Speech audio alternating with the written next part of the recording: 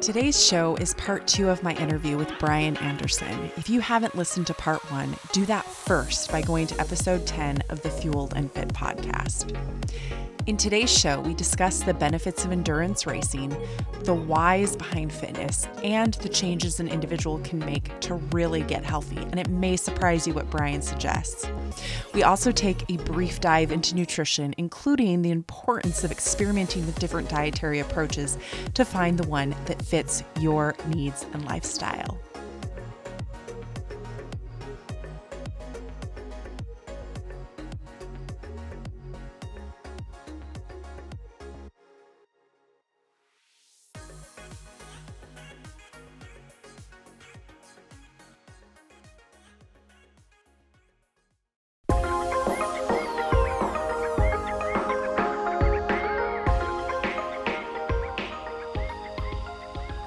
Welcome to the Fueled and Fit podcast, where fitness and nutrition meet motherhood.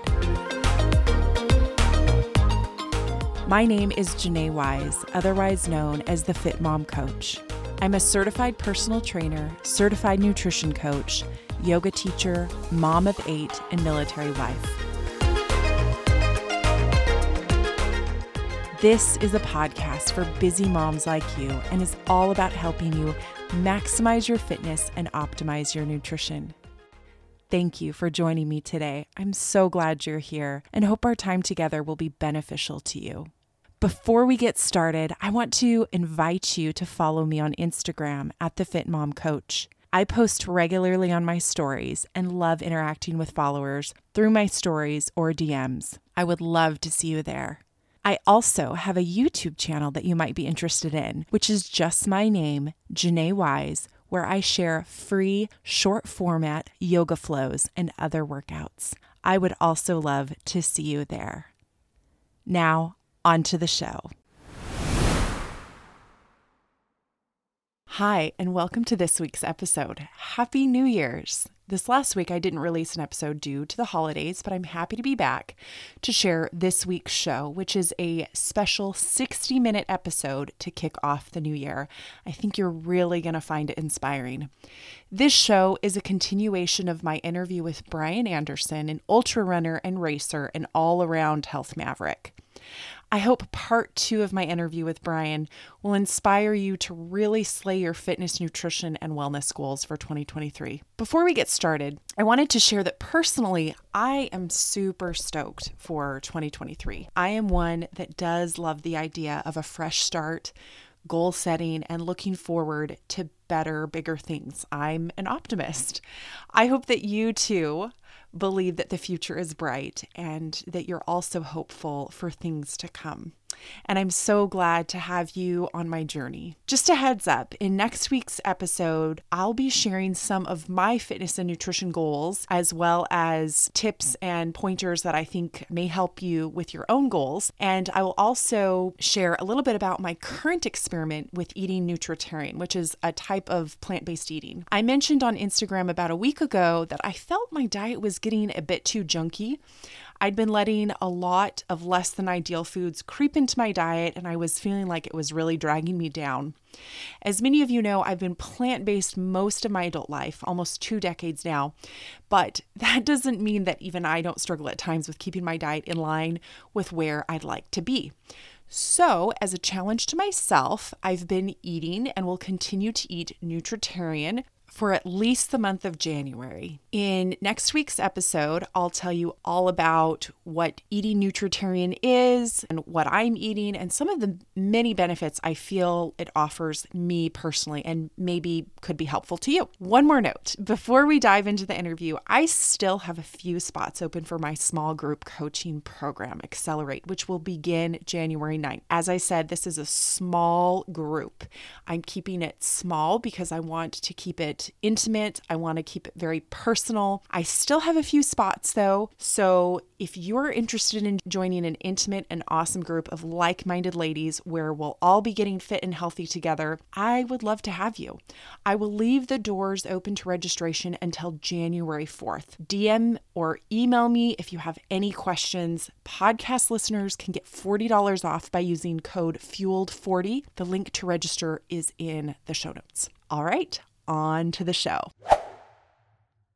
Welcome back. Welcome back, Brian. So glad to have you again for part 2 of the interview. To our listeners, I am bringing Brian onto the show, and he may be one of those that's a repeat guest. He's just a wealth of knowledge. One of the reasons that I'm having him on the show is so that he can share his unique perspective and experiences with fitness and nutrition. Some of you might be thinking, okay, I'm never going to run an ultra race like Brian. I'm never even going to run a marathon or even a 5K. Maybe you're thinking that, but I want you to stick with me, stick with this interview. Brian has a lot of really important and beneficial things to share with us.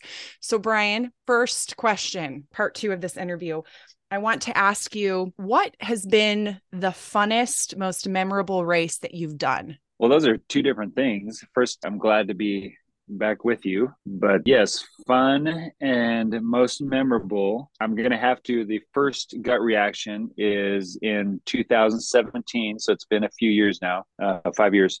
I did an Ironman, which is a 2.4 mile swim, 112 mile bike ride, and a 26.2 mile marathon all in a row. And I did those in Sweden. So that was definitely the most fun. And it was the most memorable of all my long distance events. It was the most fun because I was in Sweden. That was amazing. That was when I learned that my name Anderson, my last name Anderson, was missing an S. So it was a little bit of a cultural awareness trip.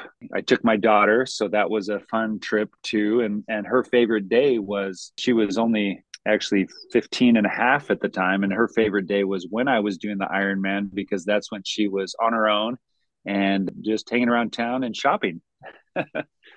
But while I was swimming for an hour and 20 minutes and then riding my bike for about 5.5 hours and then running a marathon, she was just enjoying herself. It was memorable because the people of Sweden were an amazing support, especially during the bike portion. It was fun to see part of a good portion of Sweden. And then it was also memorable because that was kind of my foray into an event that lasted longer than 5 hours. And so I learned a lot about myself and about the capabilities of my body and about my ability to push through something that seemed impossible. I learned some things about nutrition and hydration that I didn't know before that race. It's tough to learn in a race, but it's pretty frequent that racing is kind of where you put certain things into practice. And it's important, if you are going to race, to just race it, not necessarily as much as you can, but regularly, because it's just a little bit of a different sort of experience. It's a crucible, really. Can I interject with a question? Sure. Because this brings up so many thoughts, first of all, about racing. So I'm putting myself in the spot of, well, I am a mom and I'm a very busy mom. So one of the thoughts that I have had whenever I think about, so I ran a half marathon over I can't even remember, over a decade ago. That was my one race that I ran, and I did pretty good. And I think that if I would have stuck with it, I think that I could make a runner out of myself yet, but that's not really my passion. But this idea of racing, I will have you know, part of the reason why I don't think that I'm ever going to get into ultra racing is because my whole life is an ultra race as a mom of many, many children. And being a military wife, it's just, I feel like I'm running an ultra race. However, going back to your racing experience and how we can apply this to, you know, our average listener, a busy mom, I think that there are so many parallels. Like you said, you learned so much during the race. That's the crucible for learning. And there really is no replacement. And so how do you think your experiences with racing, and we're kind of transitioning a little bit, I would love to hear all of your experiences with your various races, because you've also run, you know, races that have lasted like a full day. Is that right? Like up a mountain? My longest, yes, 14 hours was my longest run. Oh my goodness. Oh my goodness. Yeah. But see, I'm Mm, listening to that, and you're saying you think you like racing because you feel like it teaches you the power and the capability of your body, which you, prior to doing that particular event, didn't think that your body could do that, right? right, And exactly. You're going sort of into the unknown. yeah, you're going into the unknown. But mamas out there, that is what you are doing each time you conceive and have a child, go through the pregnancy process, go through the birth process. So there are so many applications to what Brian is talking about and to what we do as moms. If you are a mom who has birthed a child, you know what I'm talking about. If you are a mom, a stepmom, or adopted a child, just mothering is an endurance sport in and of itself. Real quick, Yeah. yeah, there's a one of the philosophical approaches I have toward racing is that it's, in addition to this crucible, it's interesting to have these conversations out loud without scripting them or having had them before. But there's a literary technique called mise and a beam. It Mm-hmm. means a story within a story. Mm-hmm. And what preparing for a race allows you to do, so yes, raising a child is a long race. It's a big, Yes. it's this big endeavor. And Mm-hmm. taking something that's hard and but that's contained within a period of time that you can kind of wrap your head around Mm-hmm. is sort of practice for that bigger thing, right? Yes. So you have this story within a story. You can go and you can conquer this thing. Mm-hmm. And if you can conquer this small thing, if it's a 5K Yeah. and then a 10K and then a half marathon, and you put certain preparation into it and certain amount of thought, if you can do that small thing, then maybe you can do this bigger thing. And maybe there's some sort of experiences that you can gain through going through that process. And so for each person, it's going to be different. But I find a lot of value in just kind of, there's a one of my favorite sayings is an answer to the question, how do you eat an elephant? The answer is one bite at a time. Mm. Mm-hmm. And Yeah. so it seems impossible, like, oh, there's no way I could do Right. that. Yes. But when you actually go and you take steps towards doing it, you're like, wait a second, I can do that. Oh my Yeah. goodness, I did that. Yeah. And you can, so yeah, that's kind of my approach to all of these races, and some of them are bigger and some are smaller, but I learned different things in them. Well, I think what you're talking about, Brian, translates to all of fitness, whether it be with races, whether it be with powerlifting. I just interviewed Bree Schwartz recently, and she shared her experience with powerlifting. So whether it be with racing, powerlifting, resistance training, or just being consistent with any sort type of fitness that challenges you, you are able to take those, like you said, contained experiences where you're taking something really difficult, you're breaking it into chunks. Because when you're training, and we could talk all day long about your methods for training, but when you're training for these races, you have a program. Again, you're not trying to consume the whole elephant all in one bite. You're breaking it Sure. up into very manageable, a training program that will get you ready for that final race. And that's what fitness is. When I work with a client who wants to get stronger, I'm not going to say, okay, we're going to go do 100 squats on with the barbell at the squat rack. And we're going to start at 100 pounds, and they've never done a squat before. First of all, I would never do 100 reps with the barbell, but we could do it 60 total reps by breaking it up into sets of like 12 reps. Mm, So yeah. breaking things down into sizable chunks. This is why fitness is so much more than just the physical act of whatever you're doing. For example, your races. Your races it's not just you running, right? I mean, what are some of the profound thoughts that have come to you that you've been able to use as a dad, in your relationship, maybe with your wife or with other people? What are some of the philosophies or things that you have been able to really use in a practical way that have translated into your day-to-day life, whether it be business, relationships, parenting? How has fitness helped you in that way? So one thing, we'll just stay with the races just for a little bit longer. Yeah, sure. uh you get to the start line. So training for these things sometimes can seem daunting and you can feel alone. Mm-hmm. You're doing something hard, you're not sure you're going to be able to do it. So you get to the start line and you see all these people around you that all have the same goal. They want to go out there, they want to do their best, and you're there with them. And you look around and you're just like, wow, I thought I was crazy. I still kind of think I'm crazy, but all these other people are crazy too. Right?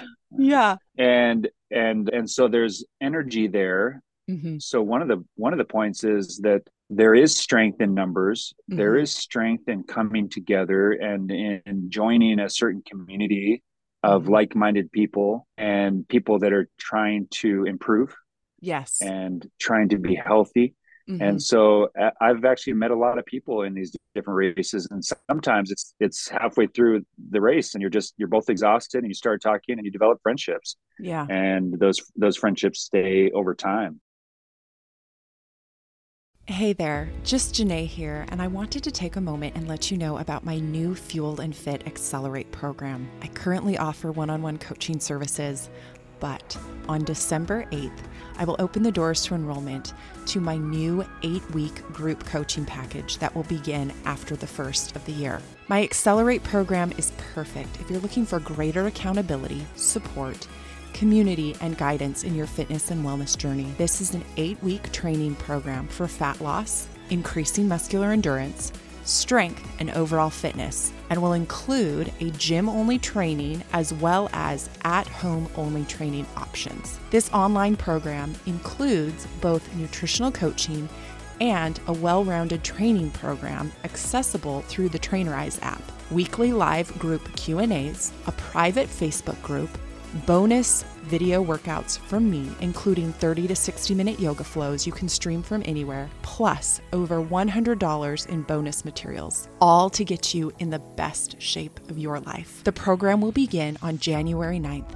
with registration opening to the public December 8th. As a bonus to my podcast listeners, that's you, I'm offering a discount of $40 off the $279 base price using code FUELED40. As an added bonus, you can save an additional $60 if you register before December 20th using code EARLYBIRD60. If you want to take advantage of these amazing savings as well as get additional information about the program, go to janaewise.com/accelerate. Again, my Fueled and Fit 8-week Accelerate group coaching program will be kicking off January 9th, 2023, with doors to registration opening December 8th, and podcast listeners can save up to $100 by using the coupon codes FUELED40 and EARLYBIRD60.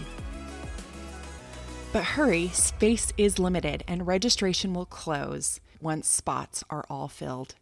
You can check out all the details at janaewise.com/accelerate. All right, back to the show.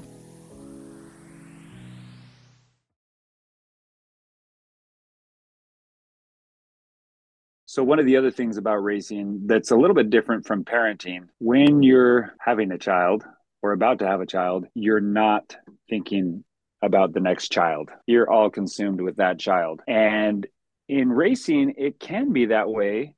But what I've learned is that you don't want to be that way. And I've seen examples over and over. I am a fan of the sport and of any sport, actually. And so I've seen this over and over, whether it's in running or in football or in soccer or in the Olympics. People have a goal. They want to get to a certain point. They get to that point, and then they don't have anything lined up afterwards. They get to that point, they feel the satisfaction of completing their goal, of achieving something great, and then they don't have anything next. What's next?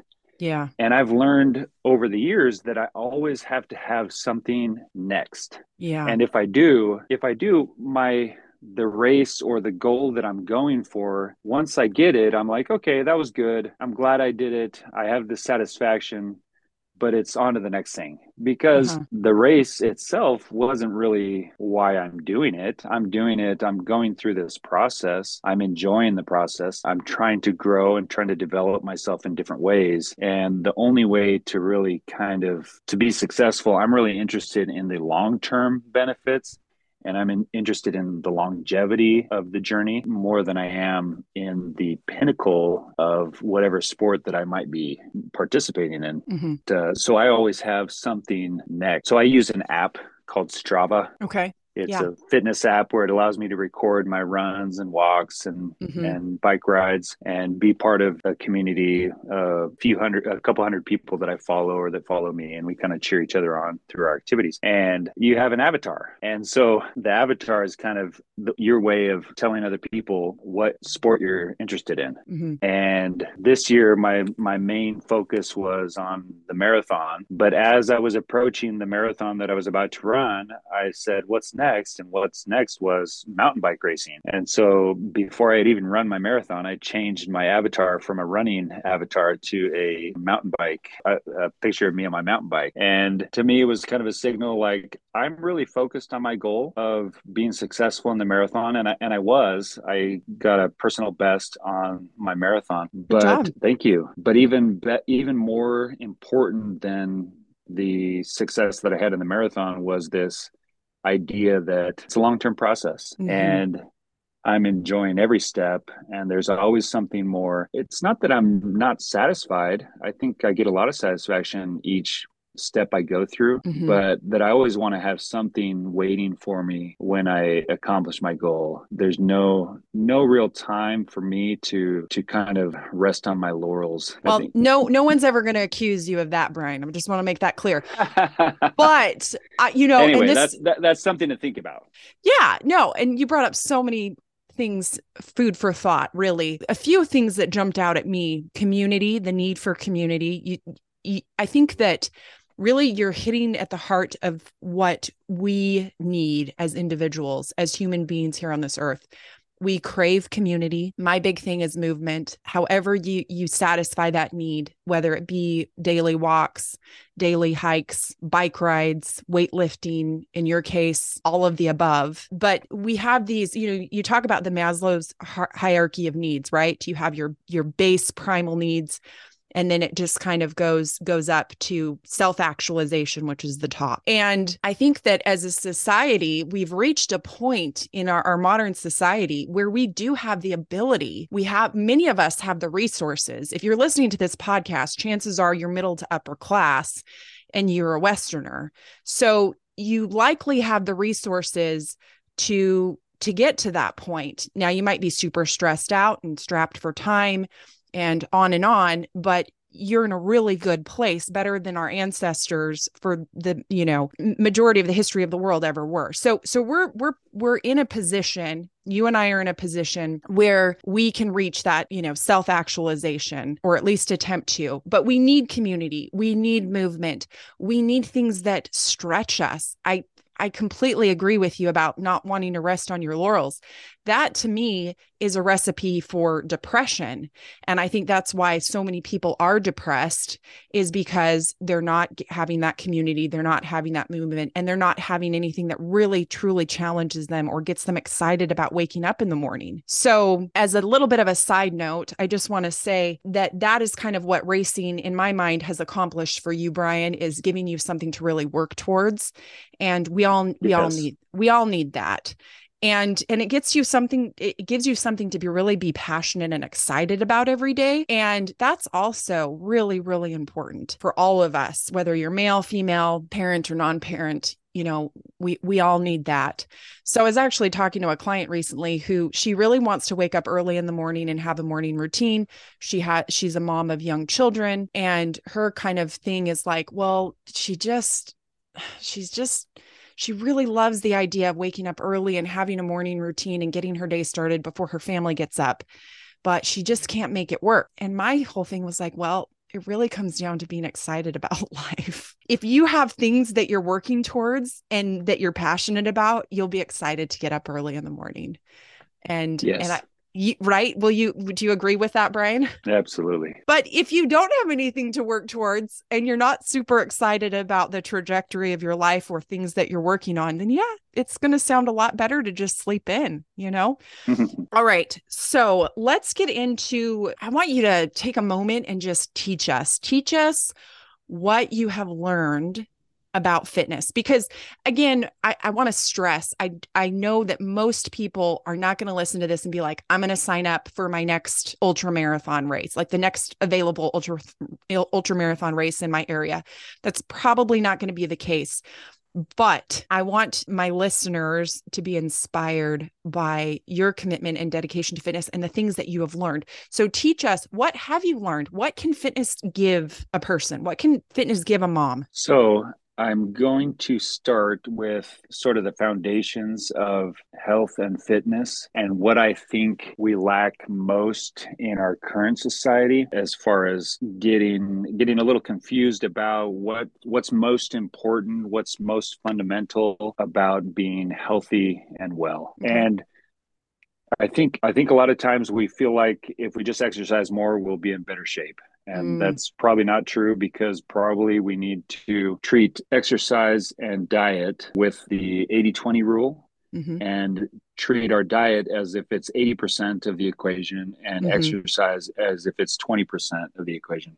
Definitely. But even before diet and exercise, I think with the electronics and light and the way we live our lives, what I found is that I wasn't sleeping properly. And I think the foundation for overall health, the biggest weakness and the easiest place to address, like getting to that point where you can be consistent, is making sure that you have the right setup for sleep. I didn't for several years. I'm kind of a funny sleeper. I'm really sensitive to light, and me too. Especially in northern latitudes. I live in Washington State, and in the summer the sun comes up like at 4:30, 5 in the morning, and as soon as any light would come in, I would wake up and I'd be like, "Oh, I'm awake," and I would jump up. I would go about my day, and every few days I would start falling asleep a little early. And this was only 4 or 5 years ago. I happened upon Matthew Walker. He's the expert on sleep. And I listened to one of his TED Talks. I read his book, and I realized that I was missing the last hour of sleep. There are 4 phases of sleep. Everyone kind of has 4 phases of sleep. And for some people, that it might be 6 hours, 7 hours, 8 hours, 9 hours. And what the science kind of shows is it's not as important how much sleep you're getting, but if you look at a week-long period or a month-long period, is your sleep pattern consistent? Are you going to sleep close to the same time, waking up close to the same time? Are you getting approximately the same number of minutes of sleep every night? For me, it's around 8 hours and 20 minutes from getting into bed. From getting into bed to waking up. So like 9:50 p.m. to 6:10 a.m. If I end up going if I go to bed at 10 p.m., then I'm waking up at 6:20 a.m. I mean, anyway, that sounds like a dream. I kind of I do have very good dreams. But this was something, so by the time I figured this out, I mean, I had been not getting the right sleep. And so I would regularly kind of fall asleep early, fall asleep reading to my kids or watching a movie. Yeah. And ever since I acknowledge the importance of sleep, I rarely have to take a nap. I rarely fall asleep early. I'm just not having those issues. And I've also seen the effect on my own physical performance.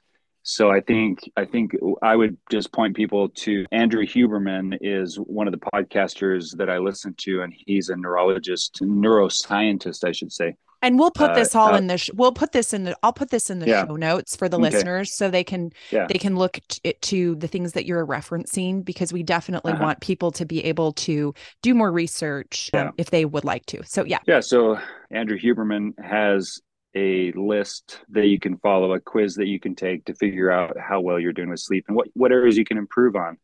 And so I'm not going to go into all the different things, but having a cool room, having a dark room, and this regularity of sleep is the most important thing you can do. And so you just start with the little things, and then over time, don't treat sleep like a luxury. This is the second thing that I've learned. Yes. Yeah. I love that. And I would also add, I don't know if you're going to go here, but I would say don't treat fitness like a luxury. Fitness is, in my mind, is not a luxury. It's like brushing your teeth.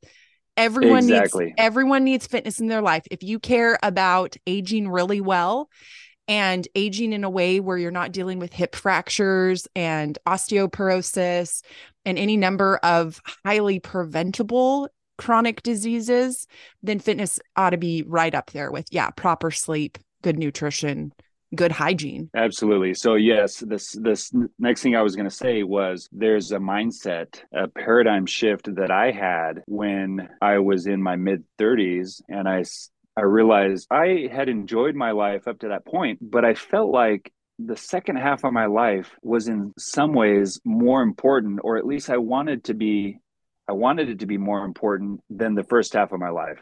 Living your That's life not to in say that, crescendo. Living your life yeah, in yeah, crescendo. exactly. Yeah, that's not to say that starting my family and going to school and all those things weren't important, but I had this epiphany one day that if I didn't take control of my health, that if I didn't focus more on those things, that maybe that wouldn't happen. And Mm-hmm. so since then, I've treated exercise and nutrition more like a job, and not a job in the way of like hard work. I Mm-hmm. enjoy what I do, Yeah. but as a responsibility, As a responsibility. and Yes.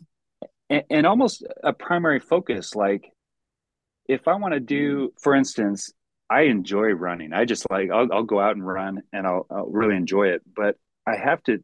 I realized at some point that I had to treat the actual act of running as sort of icing on the cake, and nutrition and mobility and stretching and recovery as sort of the meal, the main Oh. course. Mm-hmm. And a lot of people will treat the act of running as the main course, like that's what they want to do, and they don't want to do anything to prepare for it. They don't want to do anything to recover from it, and then they end up getting injured. It's like skipping So the in it, warm up and the cool down. right, People don't want to do a proper warm up, and they really don't ever want to do a cool down, so they don't stretch afterwards because they don't have right, they don't have time, and then really it ends up biting them in the, in the mm-hmm. hiney, because they injure themselves and then they're out for a couple of weeks or more. So Right. So having sort of a paradigm shift and treating overall fitness not as a recreational thing, but as a way of life and mm, as an important part of my life so that I could just function generally and do the yeah. things that I feel like I want to do, I want to be able to do. It's really just became part of who I am and who I feel like I should be. And that change in focus, you made a comment earlier, a lot of your listeners are very busy, and so I'm going to say something very scandalous. You asked me one of my favorite quotes, and I said it was a Tim Ferriss quote, and Mm, I don't have it memorized verbatim, but he said that busyness is a form of laziness. It's indiscriminate thought and indiscriminate action. Now, I would never say that about a parent of 8 children. That's just going to be naturally busy. But his idea is sometimes and often we get overly busy because we won't make a decision about the things that are most important to us, yes. and we don't weed out the things from our lives that maybe we really shouldn't be doing. Maybe Yes. we don't really have time for those things because we really need to make time for what's more important. Mm-hmm. Um, Yeah, I completely agree, Brian. I'm so glad that you brought that thought up, that you shared the Tim Ferriss quote. And my whole thing with moms, and I can speak from experience, my thing is often we think that certain things are essential. For example, we have to make birthday parties. That's a good example. Birthday parties, we have a culture in a lot of places in the Western world, and certain socioeconomic statuses, I don't know how to say that plural, but that we have to throw these birthday parties that are themed, that have, that last for hours, that are in a location where we have to pay for that location. And we have to do all the fancy invites and maybe even invite or hire a party planner. And so these birthday parties are costing $500, and they're taking a month or two to plan. And they're taking so much time and energy and resources. And there's just this expectation that kids, small kids, I'm not talking necessarily teenagers, but that the small kids need these huge birthday parties. And it's like, whoever said that you had to do that? No one. I mean, the beautiful thing about having a large family and being in the military is it's caused us to be very scrappy with our resources. Meaning, even if we wanted to do those big birthday parties as a big family, we just can't. we don't have the time or the resources, or rather we've chosen not to put our time because our resources are quite limited per kid. So, this idea of busyness, I think a lot of times it's these expectations that are false, or rather incorrect. Like we think that, we have these expectations that we put on ourselves because, oh, our family expects this certain thing, or our friends expect this certain thing, or our culture expects me to do this. And it's like, you know what? I have to be completely honest. I live a very streamlined life right now. My life, and it's been this way for many years. And people ask me, how do you do everything that you do? And it's like, you know what? I cut most of the things out that people do. I don't even do that. I don't. And especially now that we live here in Japan, I spend very little time commuting. My kids walk to school, or I walk them to school. I have teenagers who drive now. We live on base. We do very little driving. So I spend almost no time in the car.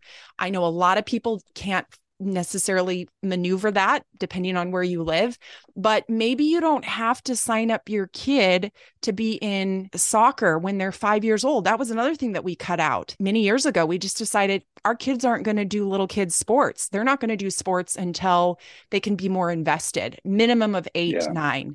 There's no reason why you need to be having your 4-year-old in t-ball. There's just really no reason, or even your 3-year-old in dance. Your 3-year-old, if your 3-year-old's going to be a dancer, she can be a dancer when she's 6 or 7.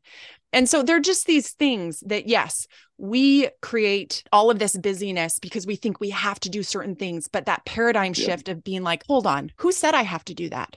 Who said I have to make my salsa from scratch and that I have to spend, like another thing is home improvement projects. Home improvement projects are great, but that's not anything that we've done for several years now because we live in military housing.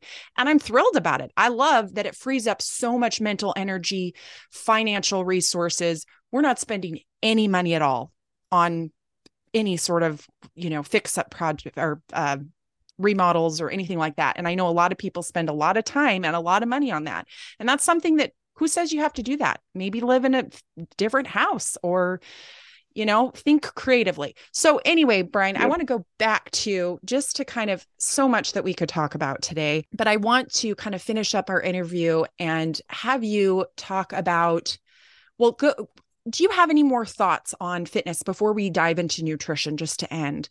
What tips or insights or recommendations do you have for just the average person who is wanting to up their fitness game? Yeah. So the third thing that I was going to say, so I said, I think sleep is probably found and addressing any weaknesses that you have related to that, shoring it up as much as you can based on your situation. The second thing was sort of having a paradigm shift about how you treat fitness and nutrition as being not nice things to have in your life, but the things that will get you what you actually really want in life.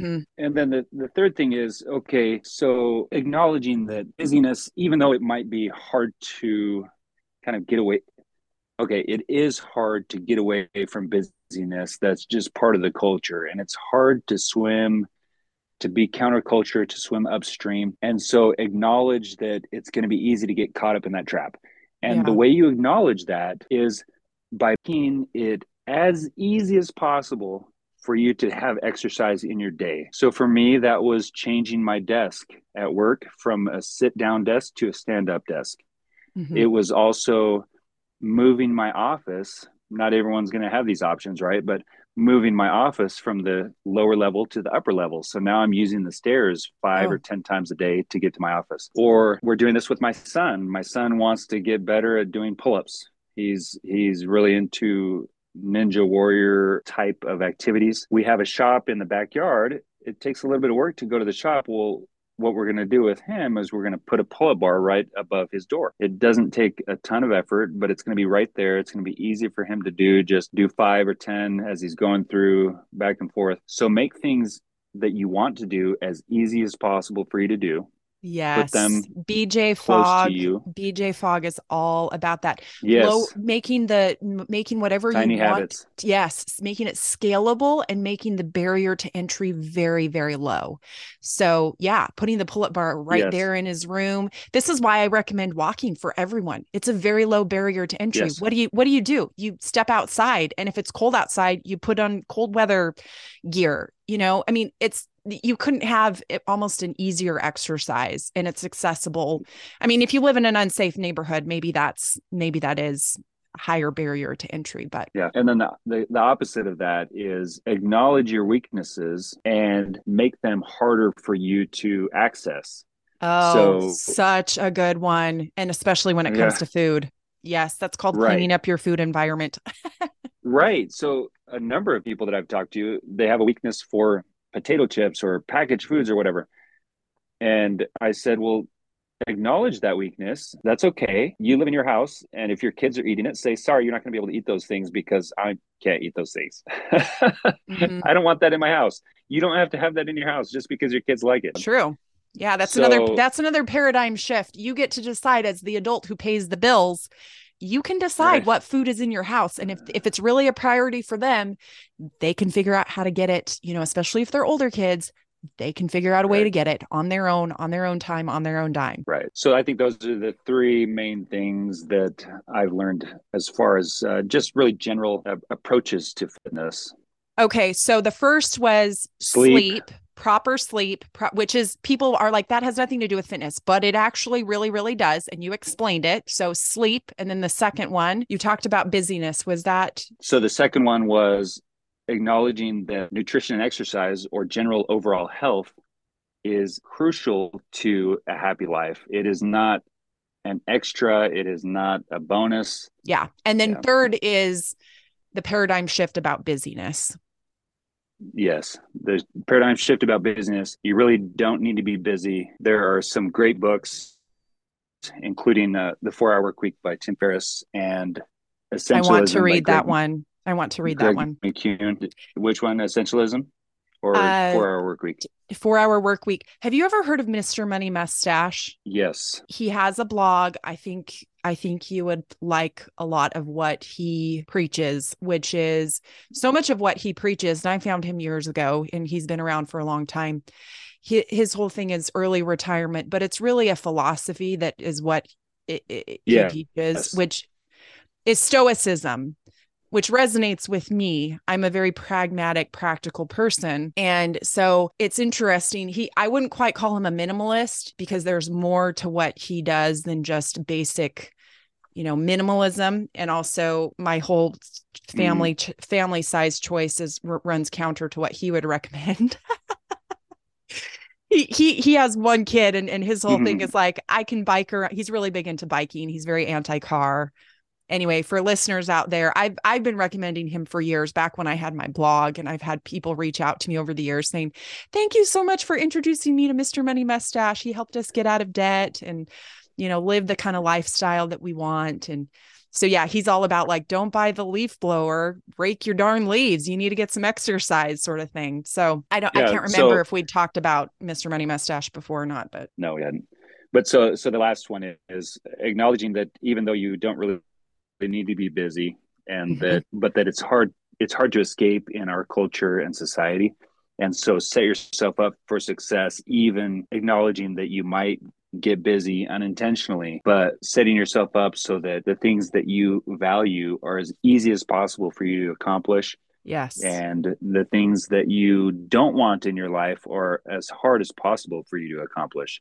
Because really, for some people, it's as simple as, for instance, if you have a hard time with alcohol, Mhm. or if you have alcoholism in your family, one step is to not, right. The first thing would be no alcohol in the home. But the second thing would be, well, if you can't control whether or not there's alcohol in the home, depending on roommates or whatever, is have a liquor cabinet that you don't have a key to. So Mhm. it's just setting yourself up for success by Yes. making the things that are hard for you even harder to achieve. And you find that over time, most things within a few weeks of leaving them behind, you no longer have that temptation. Your body has changed, your mind has changed, you've changed the neural pathways, you've changed your gut microbiome by getting rid of those things that are no longer, that you know are not healthy for you. Well, your body no longer needs them. Well, Brian, James Clear, author of Atomic Habits, has a whole section in his book about your environment and the power of environment.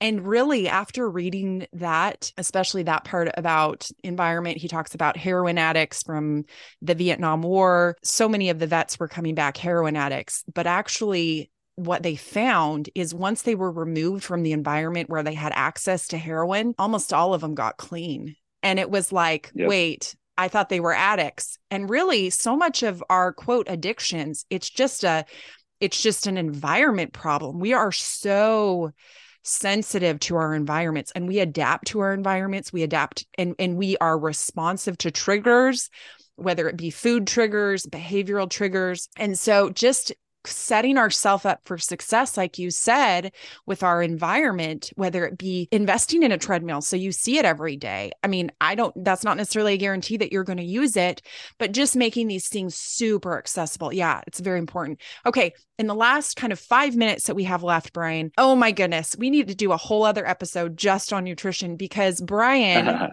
our dear listener, has done so many different kind of variations on diet and he's learned a lot of really important things. So Brian, in the last few minutes that we have, share a few nuggets of what you've learned about nutrition over the years. Yeah, let's do a preview of what we would talk about in a future podcast. Sure. Yeah, sounds good. And that would start off with the statement that I don't believe there is a best diet for an individual necessarily. Okay. Mm-hmm. I have cycled in and out and through and use every diet you can imagine. I believe it. At different times for different reasons. Yeah.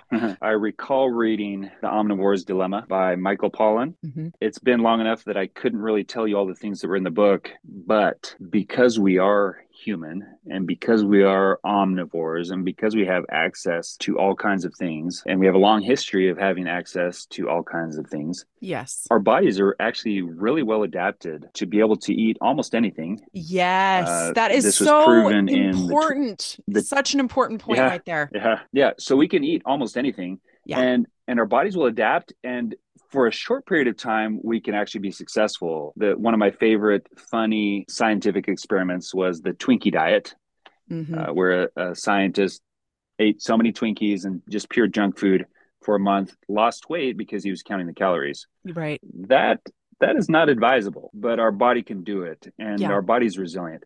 Now, I have experimented with vegan diets for years, vegetarian diets, carnivore diet, ketogenic diet. And what I've learned is that your body does make adaptations. There are certain ways of eating, certain styles of eating, even eating at certain times that your body is going to be most comfortable with. And whenever I talk to somebody initially about, they come to me and they say, hey, what do you do for your diet? What do you recommend for me? One of the first questions I might ask is, you know what? All I want you to do, have you ever tracked what you're eating? No, I've never really tracked what I'm eating. I just want you to track what you're eating for so powerful. So powerful. Women don't want to do it though, because it brings back PTSD of like Weight Watchers or something. And I'm like, no. Get that out of your head. We're looking at it like a scientist. Okay. Yeah. Tracking enables you to gather data. We are data gatherers. You track what you want to manage. We're just paying attention. Yes. Yeah. Just pay attention. So important. What diet is best for you at the moment could vary from moment to moment, from week to week, from month to month. And it certainly varies for me. When I'm in a heavier exercise period, I'm ingesting more carbohydrates. Definitely. There are some athletes that are ingesting very little carbohydrates, and that works for them. It doesn't tend to work for me. So then another thing that I look at, besides the fact that we're omnivores and we're very highly adaptable, well, just because we are doesn't mean there's not a diet that might be a little bit easier for our body to respond to. And so then I say, well, what did your parents eat when they were your age? What were your grandparents eating? And kind of look at ancestral diet. There's a lot of new research on epigenetics and how our genes may have adapted to the foods that we're eating. There's Mm, really good evidence that the Japanese, for instance, are very good at digesting seaweed. And outside of Japan, most people are not very good at digesting seaweed. yeah. So there's certain things that you may have inherited from your parents or your grandparents that may be easier to adapt your diet, or to be able to adapt your diet. And so it's I'm important to kind of ask those questions. Go ahead. Okay, so there's not necessarily a best diet for you as an individual, but there could be a better diet based on your ancestry or your culture or your history. So taking those two things, kind of starting with those two, I'm going to call them axioms, even if they're not maybe technically axioms. Starting with that, the next step is just to experiment a little bit with what that means for you. And my favorite way to do it is to take the simplest of diets, which are elimination diets, mhm. and go from there. And I've done that. I do that regularly. I do that throughout the year, where I'll just have a very simple diet for a period of time, and then I'll make it more complex.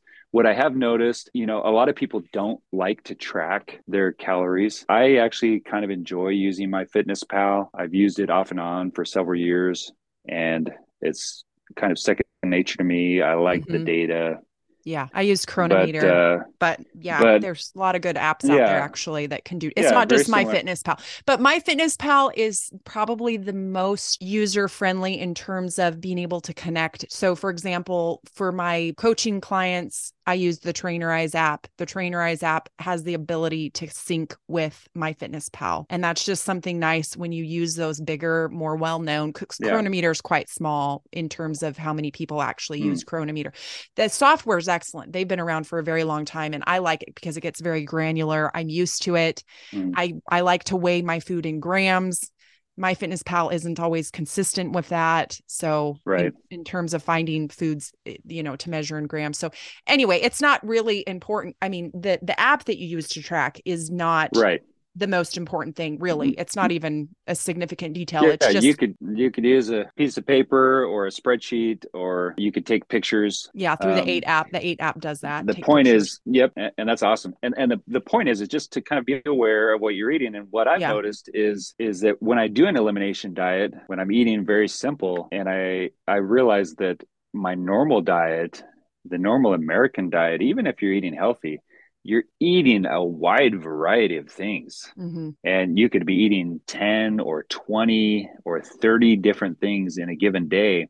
And so when you run into something like gluten sensitivity, a belief that you might have gluten sensitivity, or irritable bowel symptoms, or different things, unless you do an elimination diet, it's really hard to tease out what it is that you're eating that could be bothering you, or that could be affecting your performance in exercise, or that could be causing inflammation. And so, really, I encourage most people in their journey, we always have this idea like, I just want to lose 5 pounds. I just want to lose 10 pounds. Yeah. Instead of saying, I want to lose 5 or 10 pounds, how about just hold on a second? Don't try to change the world. You didn't gain those 5 pounds in a week or a month. Just stop for a second and just observe where you are before you change your direction. And that's what doing a simple sort of elimination diet. There are a number of different elimination diets that you could do. Carnivore diet, in fact, is a type of elimination diet. Ketogenic diet is a type of elimination diet. And then the first elimination diet I ever did was after my Sweden Ironman. I had, leading up to that, I was exercising so much, and I was trying to get the calories. Instead of listening to my body, I was kind of just trying to force calories down, and occasionally I was eating very poorly just to Mm-hmm. get those calories, Mm-hmm. and ended up getting to the end, and afterwards was just feeling like, wow, my body did not respond well to that.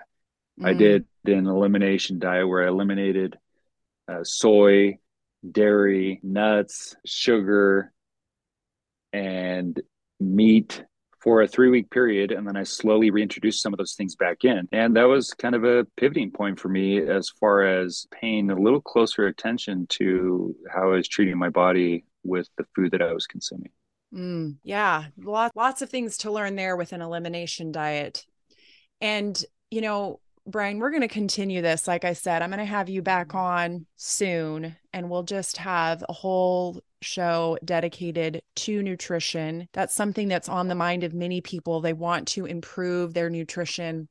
I will say, just as a side note, and I make it pretty clear, I think, if you look on my Instagram feed, that I am plant based. I've been plant based for 16 plus years. My family is vegetarian, more or less. We eat vegetarian at home. My older kids, they make their own choices, but my teenagers, for the most part, are ethically and environmentally committed to the idea of being plant-based because there are a lot of benefits for the environment, namely the water that is used to produce a pound of meat. That's something that's really kind of hit home to them. And my husband, as an attorney, studied water rights pretty in depth in college. And we've had some extensive discussions on how the West is drying up and how, using all of that water to raise beefs just so we can have a hamburger, it doesn't really make sense. So for them, they're more persuaded by like the environmental kind of aspects of being vegetarian, not vegan. By the way, they're not vegan. I'm not vegan either. I was vegan for about 8 years and I'm mostly vegan now, still but I do eat egg whites mostly. I'll have an egg, I'll eat eggs, but I usually don't eat eggs. Usually it's egg whites and Greek yogurt. I'm lactose intolerant. So that is one food that does not agree with me for sure. But yeah, I'm all about, like you said, you brought up the elimination diet. Understanding how your body responds to food is crucial. For me, my biggest thing is I see when I work with a client, I want them to take ownership of their life. And that starts with, in my mind, taking ownership of their body, because your body, if you don't have ownership over your body, if you don't know what you're consuming on a day-to-day basis, everything is just kind of thrown at you and you eat whatever, whenever. There's no structure. There's no routine with like you said, your sleep. I'm glad that you brought that up. I'm super big on routine. I'm super big on structure. You got to have those things. And so when it comes to food, like you said, trying to wrap all this up here as we conclude, but just our bodies are able to, if you look out, through the history of the world, I'm a religious person. I know you are too, Brian. I believe that God put us on this earth to be happy and to find success. And whether we're born in Alaska or South America or some island in the Pacific, we can find health and happiness no matter what our access to food is. I mean, there are so many different types of foods all over the world. And that's something that the military has definitely taught me, is there's no cookie cutter way of eating. There are a lot of different ways to eat. But what I will say is what overall our bodies cannot tolerate, and this is across the board, is excess calories. Excess calories. If we are consistently overfeeding ourselves, that is when all the chronic disease happens. So a lot of people blame it on a specific food. And yeah, you're not going to really get fat on eating just potatoes. But if you eat fried potatoes, yeah, that's going to be really easy to be overfed. Yeah, I'm going to add to that: excess calories and overly processed foods. Definitely. In other words, when you eat those calories, because they're hyper palatable, and so they're really easy to over consume. What I mean, the term frankenfood is something that's thrown around a lot that I don't super love, but I think that it just helps to encapsulate this idea that the food has been turned into something that doesn't even really resemble its original state at all. Yeah. I'm fine with minimal processing is fine. There are a lot of things that we process. Bread, for example, we have to process. There is some processing that happens in order to make bread. We can't eat the wheat berries, right? Yes. We can't eat the wheat berries on. But yeah, I've found that our bodies, not only are we healthier if we have to work to make our food. For instance, I stay away from pasta, but if I made my own pasta, it's really good. My body would be a lot happier because I'm actually burning 100 calories just making the pasta before I eat it. Sure. And then our body actually wants to work to digest the food. If we make it too easy for the body to digest the food, then not so much with fats, but easy to digest carbohydrates are just, your body does not know what to do with that. So there is, I would say that stuff to talk about. Well, there is a place. We'll end on this note. There is a Mhm. place for easy digestible carbohydrate. And I would say, as a nutrition coach and a personal trainer, I would say if you're going to eat, so I love bagels, and I have Mhm. found that is my best pre-workout food because it's super easy to digest, gives me, because I work out first thing in the morning. And so, I mean, not Yep. first thing, but if I eat a Well, bagel, then about a half an hour later, it's there. I got the energy. I'm not having all that fiber that's getting in the way, which fiber's super important. But so there is a place for refined but carbohydrate, but that's where you said sports nutrition comes in. Yeah. did say bagels, and bagels are fermented the way that they're made, and so the way your body digests them, it's a little bit better than, for instance, just plain white bread. That is something that I did not know because, yeah, yeah, and we really do need to wrap this up. But I stayed away from wheat for 10 years. And just in the past year, I have reintroduced it back into my diet. And for the most part, I can tolerate wheat. And I eat a bagel almost every, well, the days that I do lifting, I have a bagel, and it does not give me any issues at all. And like I said, I found it to be one of the best pre-workout meals for myself because it gives me that quick energy. Well, Brian, Yep. it has been an awesome conversation. I have learned a lot from you. I hope our listeners have learned a lot. We'll definitely have you back on the show. Check out the show notes for the references that Brian shared with us. And if listeners have questions for you, is it okay if they just reach out to me and I can just forward it on to you if we have any listeners Sure. who just want to? Yeah, Brian's a very generous person when it comes to trying to help people. He's on his own personal social media feeds. He shares his nutrition and his fitness. And I think I'm accurate in saying you really do have a passion for wanting to help people and sharing your knowledge. Is that correct? That is correct. Yeah. Okay. Yeah. So don't hesitate to reach out, even if it's just a little, thanks for all the things that you shared on the show, anything like that. It's all good and it's always appreciated. All right. So thanks, Brian, and we will chat soon. All right. Thanks, Janae. Okay. Bye-bye. And that's it. I hope you found that interview with Brian helpful and inspiring. I know I did. Thank you so much for listening. If you're a fan of the show, please subscribe in Apple Podcasts or wherever you listen to your podcasts so you make sure to never miss a show. Consider leaving a 5-star rating and review to help others find the show. And until our next podcast episode, remember, you are worth it, Mama.